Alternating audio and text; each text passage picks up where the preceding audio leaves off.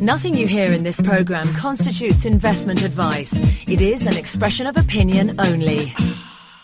This is Frisbees, Bulls and Bears. Talking money and markets, what's happening and why. We talk to the experts, the traders, the investors and the companies they're investing in. You're listening to Frisbees, Bulls and Bears with Dominic Frisby.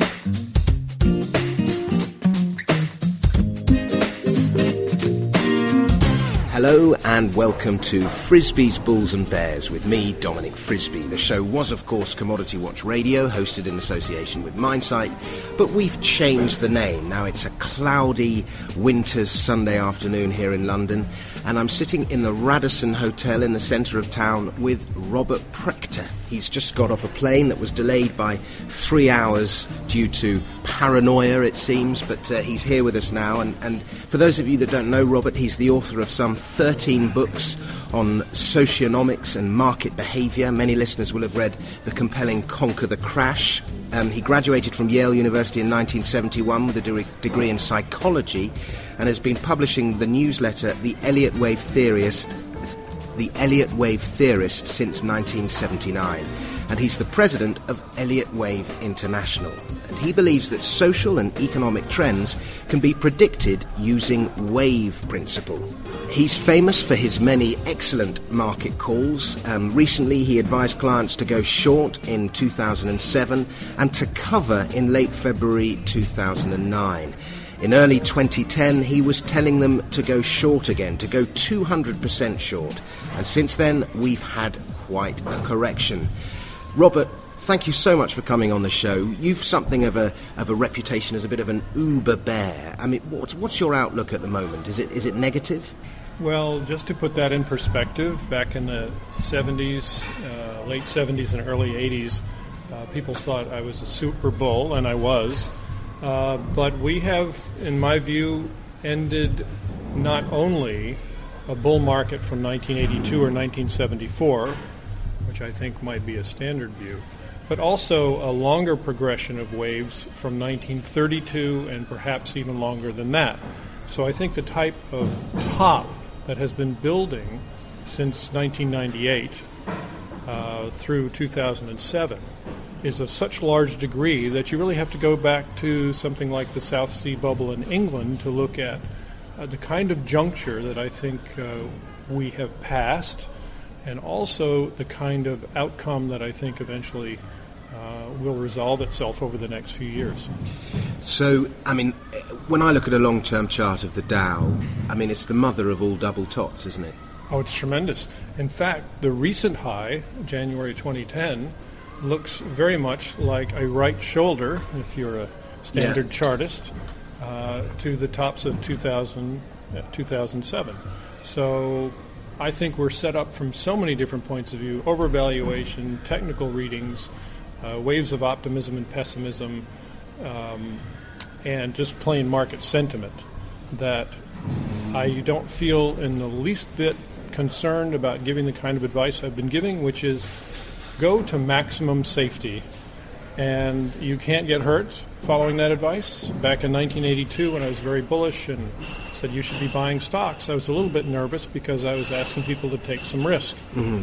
But in this point, it's the opposite. You want to be completely as risk-free as possible so that when the next great buying opportunity does show up, you've got the cash to take advantage of. Okay, I want to ask you what you see as risk-free, but before we go into that, I'd like to, I mean, what's your time scale and what are your kind of long-term targets? If we use the S&P as a kind of, as our benchmark. Well, time has eluded me in the last 10 years because the bull market went on a lot longer than I thought it would. Then the top building process went a lot longer than I thought it would. Of course, once you see it building, you say, okay, I understand where we are, and you reorient yourself. So when I give out a time suggestion, it really is just that, a suggestion at best. Right now, I think a lot of time counts and cycles that I'm looking at point to around 2014 for a low, but that could come more swiftly if the market goes down as swiftly as it did, say, in 1930 to 1932. Or it could take more time because of so many credit engines that we have around could help delay that to maybe 2016. But that gives you kind of a window of time. I'm not talking about 20 years, and I'm not talking about 3 months and a double bottom. And if you were to look at, say, 2010, 2010, I mean, what are your kind of targets for this year, if you have any? I believe that we are starting, and I'm leaving that open as to whether the market might make another new high. I don't think it will, but it might. I think we're starting the third wave down, and in the Elliott wave model, that's the strongest wave in the sequence. So what we saw in 2008 was just sort of a preview of what I think we'll see in 2010, 2011. Should be a very strong decline across the board, I think worldwide as well. Downside targets are a little bit elusive because I think we're in the middle, or we will be in the middle of a wave all during the year. So if the ultimate bottom is a few years away, I think you're talking about a market that could go from 5 digits in the Dow down to triple. In other words, back into under the 1,000. And of course, that's very radical and seems crazy. But I think looking back, if someone in 1982 had said, look, the Dow's at 770, where do you think it'll go in the next few years? And someone said 14,000, they'd say he was crazy. In fact, when we were saying 4,000, people thought that was outrageous. So I think we're set up now for a complete retracement of what I think in retrospect people are calling a bubble. Back in 1983, what I was predicting was a mania, similar word. And historically, those are fully retraced. And that's what the wave count calls for as well. So I'm just calmly waiting. And we don't have to get there, but we have to be safe until we see where we're going. Would your wave count be the highs of 2008 down to the lows of March 2009? Was that wave 1 or wave A, if you like? Yes. The bounce that we've just seen? Yes, no matter how you count the peak in 2007, I count it as the B wave of an expanded flat correction, but it's equally valid to call it the final fifth wave if you count from 1974. Either way, we're starting a 5-wave move to the downside. We've had waves 1 and 2. So the March lows are going to be retested, but to call for triple digits on the Dow,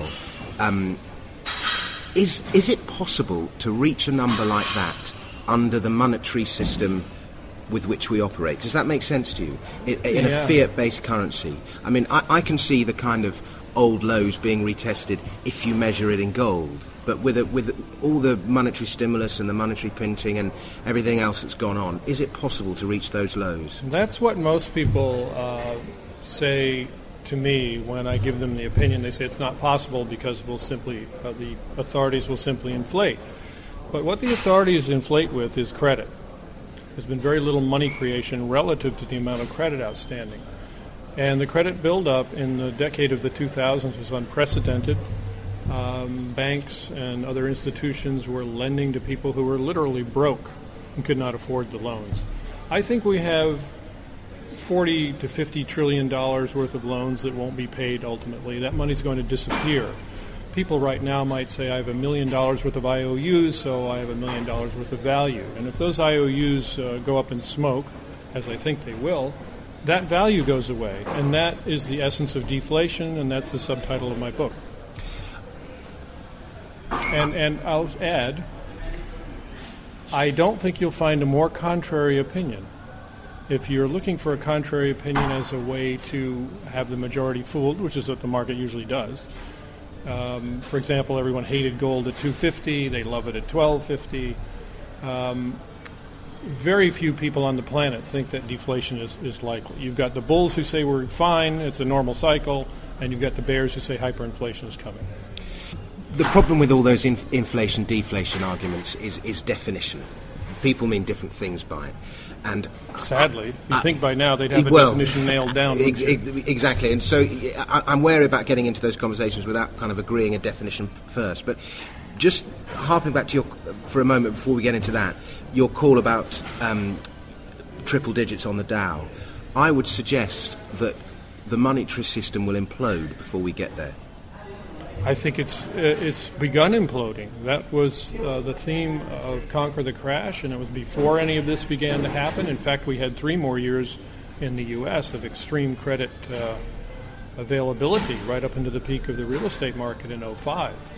That was pretty much the end of it, though, 05 to 07. And now we're in a retrenchment period where credit is beginning to go the other way. Instead of expanding, it's contracting. Instead of people wanting to borrow, they want to pay off their loans. Instead of people wanting to lend, they'd rather have the money. And this is a psychological change. It's a social psychological change in mood and attitude. It's not going to go away. It's only going to get stronger, I think, over this period. And that is the ultimate cause of changes in the total amount of money and credit, particularly credit, in the system. And as credit implodes, as you say, that's going to essentially ruin or greatly disrupt the monetary system that we have, which is based on debt. Absolutely. Now, yes, so... Can I quote you on that? Absolutely. Absolutely, you certainly can. Okay, I mean, I there's don't... two of us saying the same thing then. Well, I mean, I always agree with my guests. I find you get more out of them if you agree with them. And when Mark Faber's on next week, you'll agree with him that we're going into hyperinflation. Listen, my problem is when I hear an inflationist argue, I'm utterly persuaded by the arguments. And when I hear a deflationist argue, I'm utterly persuaded by the arguments. I'm easily swayed. But my kind of overall view, really, is that we're going to see both. And we are seeing both. We're seeing, if the definition of inflation is an increase in the supply of money and credit, then we are seeing a growth in the supply of money because of quantitative easing and various other government policies, but we are seeing a decline in the amount of credit because of individual deleveraging, if you like. Correct. It's exactly right, and my argument is there is far more credit than there is base money. 50 to 500 times, depending on whether you count promises such as Medicare, Medicaid, Social Security, and all the derivatives out there. But just the obvious, IOUs that people can see, the bonds, bills, and notes, they're $50 to $70 trillion worth, and in the U.S. we have a $2 trillion money base. So that's a very big difference. There's far more credit, and I think that implosion of credit is what is going to accompany this big decline. Let's talk about what you consider to be safe assets, what you should be owning in this environment. There are very few in the world. The monetary system globally has gotten in such sorry shape with so much bad debt out there that there are very few things that I believe are safe to buy. I would not want to buy long-term bonds. I don't recommend buying, say, in the U.S., state or municipal bonds. The stock market is terrifically overvalued. Real estate remains terrifically overvalued. There's an overhang of real estate, and the banks lent to the last possible person back in 2005, 2007. I don't think there's anyone left to lend to. So that narrows it down, and we're in a situation where gold would normally be attractive in a deflationary environment if it were the money we were using.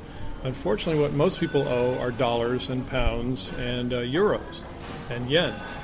So that is what the scramble will be for. And I think this is why the dollar turned in November, because finally we have returned to a credit implosion situation and people are starting to worry. So they're rushing to buy the dollars that will survive. So what's safe? Nothing is purely safe, but the safest items are plain cash. I mean, like the kind you carry around in your wallet. Yeah. And you can store those in vaults. The closest thing to cash is a direct, full faith and credit of the government short-term bill. In the U.S., that would be a treasury bill. In Switzerland, it's a Swiss money market claim. And then I've always said it's a good idea to have some precious metals, even during this environment. And I said that in Conquer the Crash back when gold was in the 300s. I think it's way overpriced now, and it's giving technical sell signals. So I'm not interested in adding here, but we're going to be looking very carefully to move to that investment later as the deflation ends. If everything goes my way, we'll be moving from cash to gold, rather. I have some people who've earned a bit of money and they've got some savings, and they come to me for advice, and I've advised cash and gold. Good. And I don't think that's bad advice, even though gold was looking very frothy at 1,200, and there are some technical arguments that point to a higher gold price by the summer if it continues to repeat a pattern it's made over the previous few years, which is to make an up move of 6 to 9 months, then consolidate for 18 months, and then make another up move. And I think it could be that we're halfway through such an up move, in which case we'll see higher prices in the spring. But in an environment of capitulating stock markets, which we seem to be heading into, then I think gold will fall with the stock markets, at least at first. And then at a certain point it's going to decouple. I think you have to own some gold, because if we do go to those kind of numbers that you're talking about, or even 3,000 on the Dow, there's just going to be so much pressure on currencies, particularly for us here in the UK who have, with sterling, we don't have the senior reserve currency of the world in US dollars. That I just think you have to own some gold, and if it goes down, you just have to accept that it goes down and it has the potential to rise at some stage. Yes, I agree, as long as the word "some" is in there.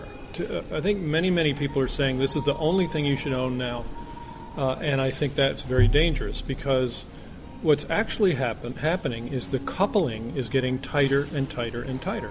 The stock market topped out in October 2007 in the U.S., and the dollar had not yet bottomed. It finally bottomed in March 2008 as the metals made a top. That's when silver made its top that it has not exceeded yet. And then it tested the low in July, early July, and that's when oil made its top. Mm-hmm. So it was spreading out over quite a period of about 9 months. Now, the dollar just bottomed, I think, in November, and then tested the low just a few weeks later in early December, and gold and silver appear to have topped at that time. It did a wave 1 up and a wave 2 down, and that's when the stock market finally registered a high. So if you look at how tight that is between November and January, I think gold and the stock market are more coupled than ever right now, because the big force is this deflationary force. We're heading into a third wave down. That means it's going to overwhelm everything. So I think people will be selling everything they can get their hands on to get whatever money they need to either pay their debts if they're on the debtor side, or to collect those debts if they're on the creditor side. Mm-hmm. What do you think of foreign currencies? And by foreign currencies, I mean not the US dollar. Sterling, the euro. I mean, the euro could easily capitulate here in this environment. Oh, I'm extremely bullish on the dollar. In fact, I did a media tour in November and December, and even as far back as August, I was saying we're coming into a major bottom in the dollar. The daily sentiment index was down at 3% bulls, which is very, very low in the dollar index, for several times during the fall. It was a terrific setup. People were going around making speeches about hyperinflation. Meanwhile, silver refused to confirm every single high that gold was making in 2009. So you had a perfect setup for a major turn in the dollar, and I think we got it. And I think it's going to go far higher than most people believe. The bets against the dollar seem to be across the board from all kinds of commentators, advisors, and so on, and I think those people will end up covering before this rally is over. Do you like sterling? Not particularly, because I think the dollar is the currency in which the bulk of the world's debts are denominated. It's a bigger ocean of IOUs than we have in sterling or in euro or in yen. So that is the currency that has the greatest capacity for deflation, and that's why it's going up. It's not going up because of good news. It's been going up because of bad news. So I think relative to the dollar, virtually every other currency will be heading lower. What about the commodity currencies, the Canadian dollar, the Australian dollar? I pretty much feel the same way about them. Their economies are not as debt-laden as the U.S. economy or Europe for the most part. So they have less deflation to go, and that means their currencies should not be as strong as the currencies that are going to be imploding, oddly enough, at least the major currencies that are going to be imploding. So they've had terrific runs. I mean, it was a great time to be in those currencies for the last year, but that game is over. I think the trend has changed. We'll see what happens. So it's basically, I mean, there is a definite trend that's been in place. It's the US dollar and everything else. Exactly. And at the moment you're saying, forget everything else, go for the US dollar. Now this is very interesting, because you had mentioned the coupling before.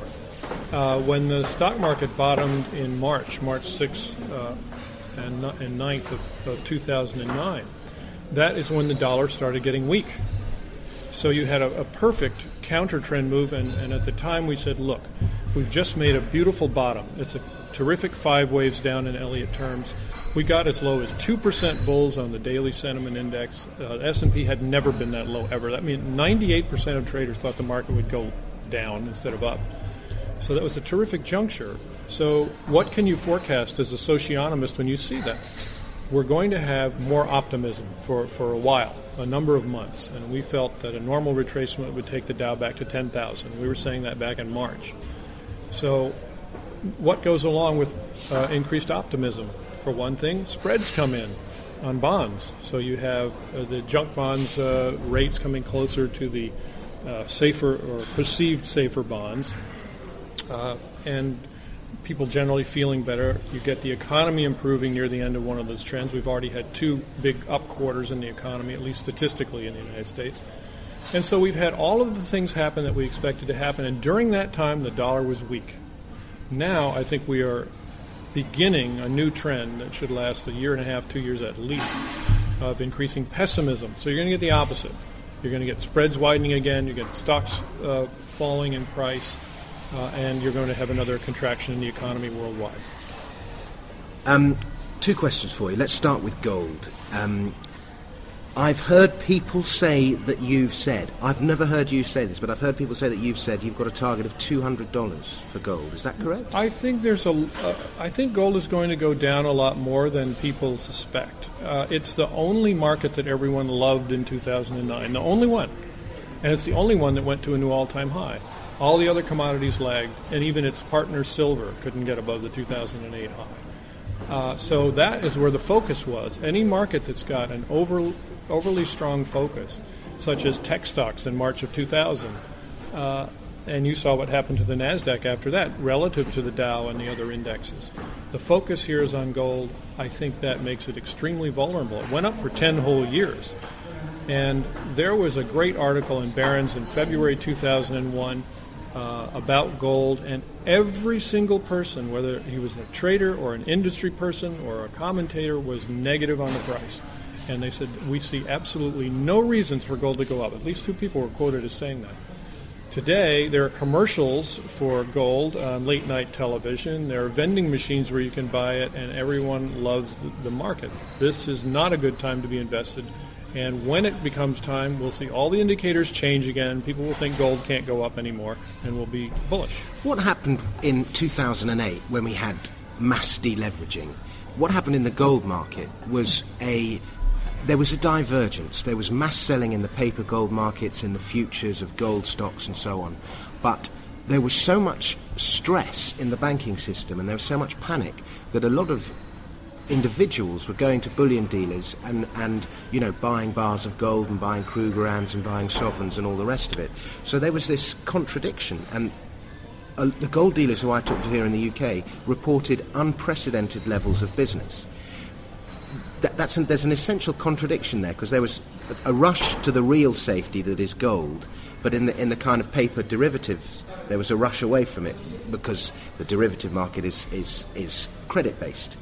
If we I see gold as a hedge against stress in the banking system. That's when gold seems to do best. People say gold is a hedge against inflation. It isn't. The 80s and 90s were a period essentially of inflation, of asset, of credit, of everything else, and gold went down for 20 years. So it's a hedge against stress in the banking system. So if we see your scenario of deleveraging pan out over the next 2 to 5 years, it's possible that we'll see that contradiction where people are buying physical gold, but we still have the selling in the paper markets. I don't agree with that. First of all, 2008, gold did go down. It went down from March to October and lost about 30% of its absolutely. value. And silver went at the from same 21 time, to 8. Absolutely. I'm not talking about silver, because silver is an irrational metal. Okay, but people only talk about gold now because it's the one market at a new high. So, of course, everything else doesn't matter, but it does matter. Okay, but I agree that silver kind of informs you about gold. Platinum. Platinum's different because it's an industrial metal. It's not a monetary metal. I think silver is too. Okay, but that's a discussion for another day. But the point I'm making about gold is that people were buying in the physical market, but they were selling in the paper market. Well, they were actually selling because the price went down during the worst portion of the deleveraging and the deflationary run in 2008, gold went down. Now, as the system began to reflate, gold had another leg up. It's been basically going up and down with the stock market. It went up throughout the entire time that stocks went up. From 2002 to 2007, gold was going up, and it was having a heyday. And the only time it really had a strong hiccup on the downside was that deflationary period in 08. And now, look what's happened. Just days after the U.S. dollar bottom, gold seems to have topped at 12.27. That was just a few days from the dollar's bottom. Now, I would say fundamentally I disagree that gold is a hedge against difficult times or banking stresses. It's over a long run, it's a good reflection of inflation. But most deflationists want to have it both ways. They want to say gold can go up during inflation, and if deflation, it's a hedge, so you want to own it. I don't think that argument works. If you believe one side of it, you have to say the other side is the contrary side, and gold should go down during inflation. I believe I'm being consistent in saying that's likely to happen.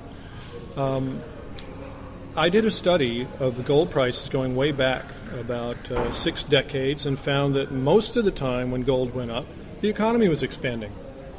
And most of the time it was going down, we were in recessionary times or depressionary times. So if you look at 2008 when gold went down, we were in a recessionary period. In 2009 we recovered and gold zoomed to a new high while we were recovering in the economy and the stock market was recovering. So this coupling is extremely tight. The only thing that made gold a little bit different in 2008 is it went down much less than the other commodities did and the stock markets did. But I think that was to set up for this new high. Gold had gone up less than everything else. I think platinum went up something like 7 times, and oil went up, 14 times. And gold was up about 4 times. Well, now it's made it to a 5 times multiple. So it's simply in the range of the other commodities right now. It played a little bit of catch-up. It was not a big special situation. Gold is more conservative. So it didn't have the big run that time. And now that people are getting more conservative, they're looking for the one thing they can buy. It's just like in the stock market when the final high, like January 1973, is blue chips. People are saying, I want to be conservative, I'll buy the blue chips here. They'll never go down. And people are shunning the other commodity. Well, they're not shunning them, they're buying them. They're not pushing them to new highs, but they're focusing on gold. That's our blue chip. It's the one thing left that we have to hang on to. People who are buying things to get out of this deflationary crash are going to get caught. In 1970, all you had to do was buy things. And everyone said, buy gold, buy silver, buy copper, whatever you want to buy.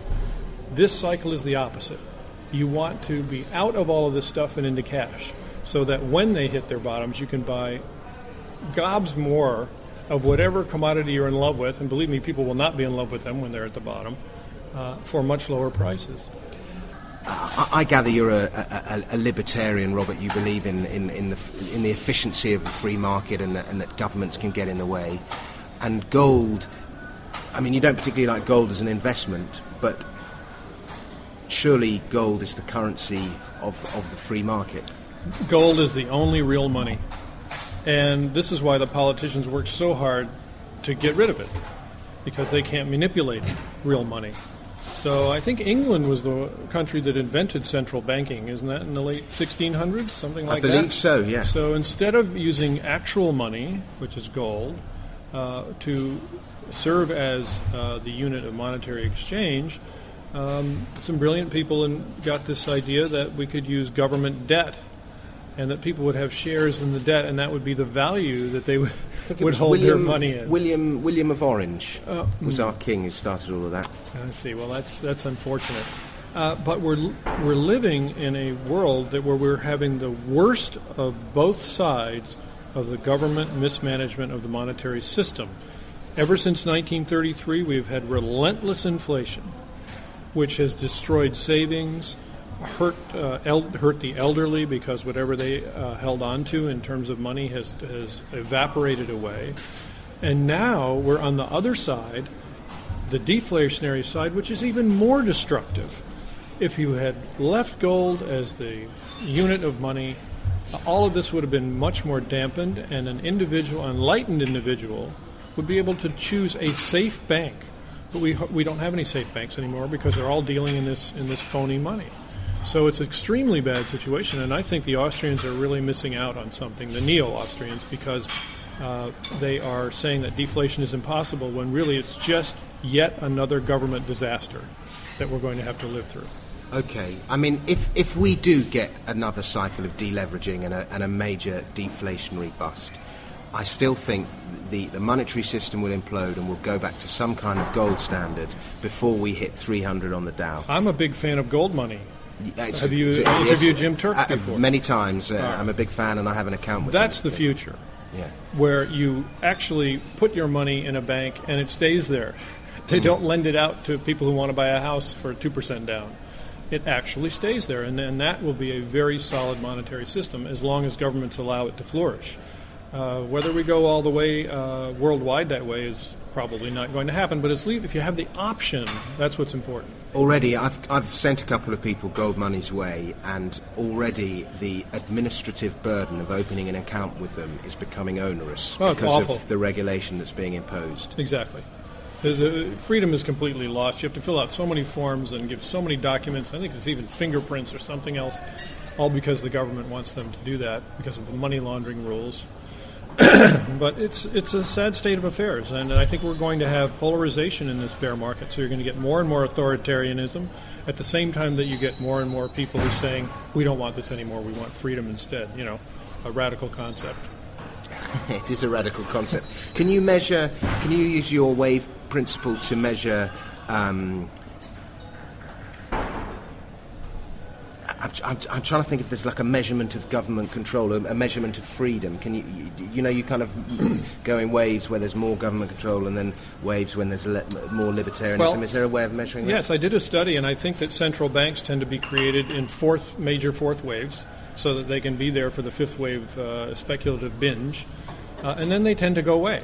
I think there's a pretty good chance that the Fed may be completely dissolved and gotten rid of. At least it's one of the possibilities. But the ebb and flow of optimism and pessimism does not necessarily lead to more freedom or more authoritarianism. What happens in the uptrends is that you get more middle-of-the-road politics. You don't have the extremes. In a bear market period, you get the extremes. You get the extreme authoritarianism, and then you get the reaction to that. People want freedom. Usually, sadly, authoritarianism wins. In 1933, Hitler took over in Germany. Stalin consolidated power and was a disaster there. In 1949, of course, Mao took over China. But in rare instances, such as in the colonies in the late 1700s, you actually have the freedom side win, and a country can start over from that base, just as, say, Rome did when it was founded. So polarization is what you're going to see, extreme polarization. It'll be quite a struggle. May the good side win. Yes. May the good side win, exactly. Okay, let's talk about China. What's your opinion on China? I know it's a big subject, but, I mean, is this... Yes, I think I can sum that pretty quickly. My friend James Dines, do you know that name? I do. I've interviewed him on this show. Called... it was bullish on China, turned bullish on China in, I think, 1979, before anybody even thought about it. They'd just gone through the Cultural Revolution. They were a mess. They were a disaster. And he said, China's going to come out and be a world leader. Now, to me, that's a forward-looking person. And the people who waited 25 years to say, oh, we like China, to me, were so far behind the curve, it's not even funny. So what we really had in the past 10 years is the peaking of this first giant wave up in China's long-term fortunes. To me, China is very much like the United States emerging from the late 1700s. Revolutionary type of environment, very difficult fighting. But once they go through this major retrenchment, which I think is already in force, they're trying to fight it with liquidity like everyone else, but that's going to fail. They'll go through their extremely difficult time, very much as the U.S. did in the Civil War period. But once they get their act together again, I think they will be the world leader. But by then, everybody's going to be too preoccupied to go and invest in China, like they want to do now, near the top. Let's just talk about Elliott waves now and wave principle. Michael Hampton, who's a regular guest on this show, describes Elliott waves as more of an art rather than a science. How do you read the waves, and how often do they not work? Well, the first thing I'd say not every system works all the time, does it? Well, wave principle is not a system. Wave principle is a description of the shapes of market price changes. Now, let's suppose you met a man who had lived on the dark side of the moon his whole life, had never seen a tree.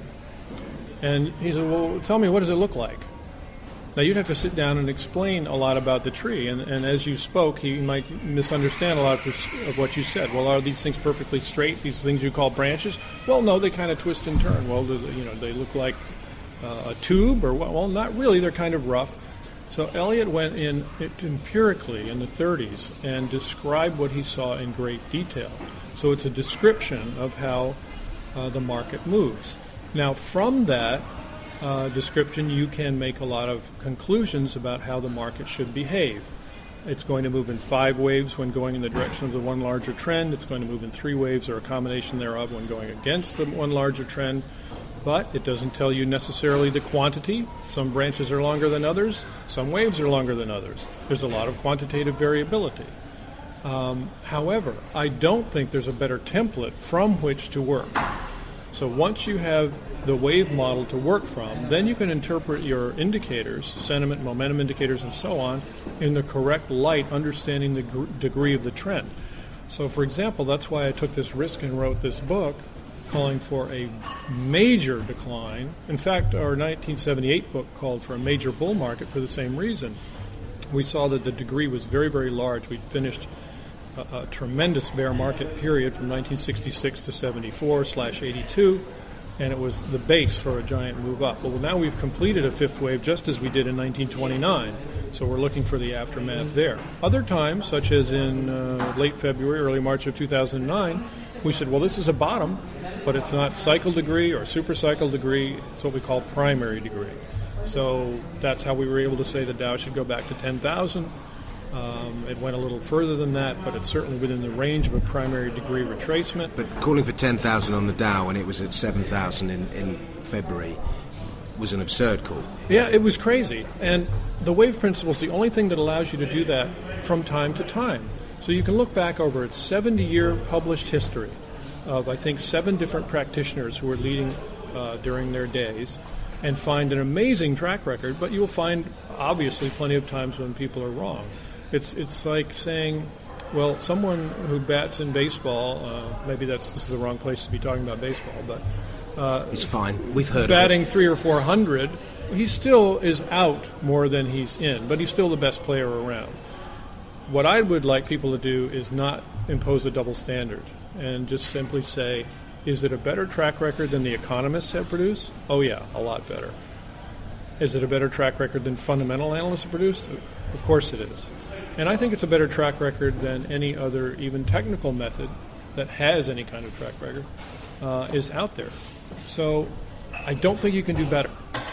Do you trade the markets yourself? Upon occasion. I'm too busy. I mean, I've got 100 employees. We've got 25 analysts working around the clock, covering every major market worldwide. I'm overseeing that kind of thing. I'm going around, making these speeches and so on. So mostly I'm a position person. I get into position based on what I think is likely to happen. And, for example, I'm very liquid right now in all the safest possible dollar investments I can. Actually, I still have the silver that I bought in 1993 at $3.50, right at the low. I bought 2 bags of what are called junk silver coins, just in case we have a freeze-up situation in the banking system and we may need to spend them. You can buy some but that was guns a and great teams buy. with them. That was one of the thrills of my life. And, you should have some gold coins as well, but I think the chance of buying those will be greater somewhere down the road. I'm going to have a bet with you about gold, but let me just ask you, what about, you talked about Jim Dines, do you like uranium or rare earth, or do they just fit into your, you don't want to earn anything except No, you cash? should have liked uranium. It had one of the biggest runs of any commodity ever, but that's over. All of those commodity runs are over with. I even think the rebounds are probably over. My upside target on oil when it was $33.50 was low 70s. It actually got to the low 80s, but I still think it's a counter-trend move. Okay. I'm just trying to think of a good bet. Do you want to have a sportsman's bet? No, I'll tell you why, because I'm on record with everything I say. Yeah. So I place my bets on the public table, And when people want to call me an Okay. idiot, they're No, I was gonna- they okay, have the proof right in front of them. It's All in hard copy. I was going to bet you a silver dollar or a gold sovereign that we won't see, I don't know, $650 gold by, I don't know, 2011. Come on the show in 2 years' time again, and Well, we'll I'll see. promise to come on your show in a couple of years' time, and we will talk about it. But Okay. but no bets here. All right, okay, fair enough. My bets are in the marketplace. Who? And I mean, it you takes the obviously money talk to just as well as another person. you talk to a lot of people. Your fingers on the pulse. I imagine you talk to a lot of fund managers, a lot of technical traders, a lot of newsletter writers. Who's the best market timer, in your opinion? Well, I can answer both those questions. The first one in the negative, I talk to almost no one. Okay. Because the whole point of trying to do good market analysis is to get away from the crowd. Yeah. The crowd is heavily influencing, and they'll bring up ideas that are completely irrelevant. Like, did you know the Fed is going to meet on Wednesday? Or, you know, they're about to plan a giant bailout. If I listened to any of that, they all came, in the Wave 2 rallies in 2008, just before everything fell apart. It will hurt your independence and your disciplines. As far as the best market timer goes, as far as I know from the records of the past 30 years, it's Arch Crawford. I've followed Arch. I've interviewed him on the show. Yeah, and he doesn't get the respect that he deserves, although the people that follow him know how good he is. He's been a friend of mine since the 70s. Smart guy, and he likes to say that they invented economists to make astrologers look good. And I don't think he needs to say that. I think he looks good on his own. I've read Arch's news. I was going to say I've read Arch's newsletter, and a lot of the time he makes his calls based on technical stuff rather than astrological stuff. I think, to be fair to him, you have to say it's a powerful combination of the two. And he shouldn't use and doesn't really anymore use the word astrology because it sounds like, well, what's your sign? It's really planetary cycles. And the argument is that they influence human behavior. How to make that connection, I'm not going to do it. That's his job. But his track record speaks for itself. So, well, Robert Prechter, what can I say? It's been a real pleasure talking to you. Thank you so much for coming on the show. You've had an arduous flight, which has been extended by a 3-hour delay, so you must be absolutely shattered. Not at all. This cheered me up quite a bit. I'm Okay, in a much better mood than when I landed. Well, any frustration you were feeling, you didn't show, so good for you. Tell us, are you writing a book at the moment? Are you about to have something Well, I'm published? always writing some books. But if I live long enough, if my flight makes it back in one piece, I hope in the next 5 years to write a truly comprehensive book on the wave principle. The one that we did in 1978, it just is a skimming of the surface. And the other thing I'd like to do is write about a 600 or 700 page volume on socionomics. I think we're starting to do some serious studies, and I think by that time we'll have enough to really come out with a textbook on it. So Excellent. those are my goals. We'll see. And if any of our listeners want to find out more about your newsletter or your work, Elliott Wave International, is that the place Yes, to head to? ElliottWave.com. We have a lot of free things. You don't even have to spend any money. Or if you go on Amazon, you can get a bit of an introduction to what I do if you buy Conquer the Crash. And I even think there's some used first volumes out there if you want to save some money on it. Yeah, well, I Conquer the Crash was one of the first books on investment I ever read, and I was reading it on holiday in Cornwall, and it was My very condolences. compelling. Well, no, no, it was a compelling read. I really enjoyed it. But anyway, Robert Prechter, ElliottWave.com is the website. Thank you very much. Yeah, my pleasure.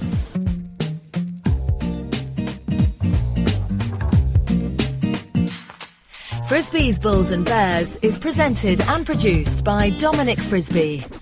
To discuss the markets and have your say, why not visit our forum at globaledgeinvestors.com. That's globaledgeinvestors.com.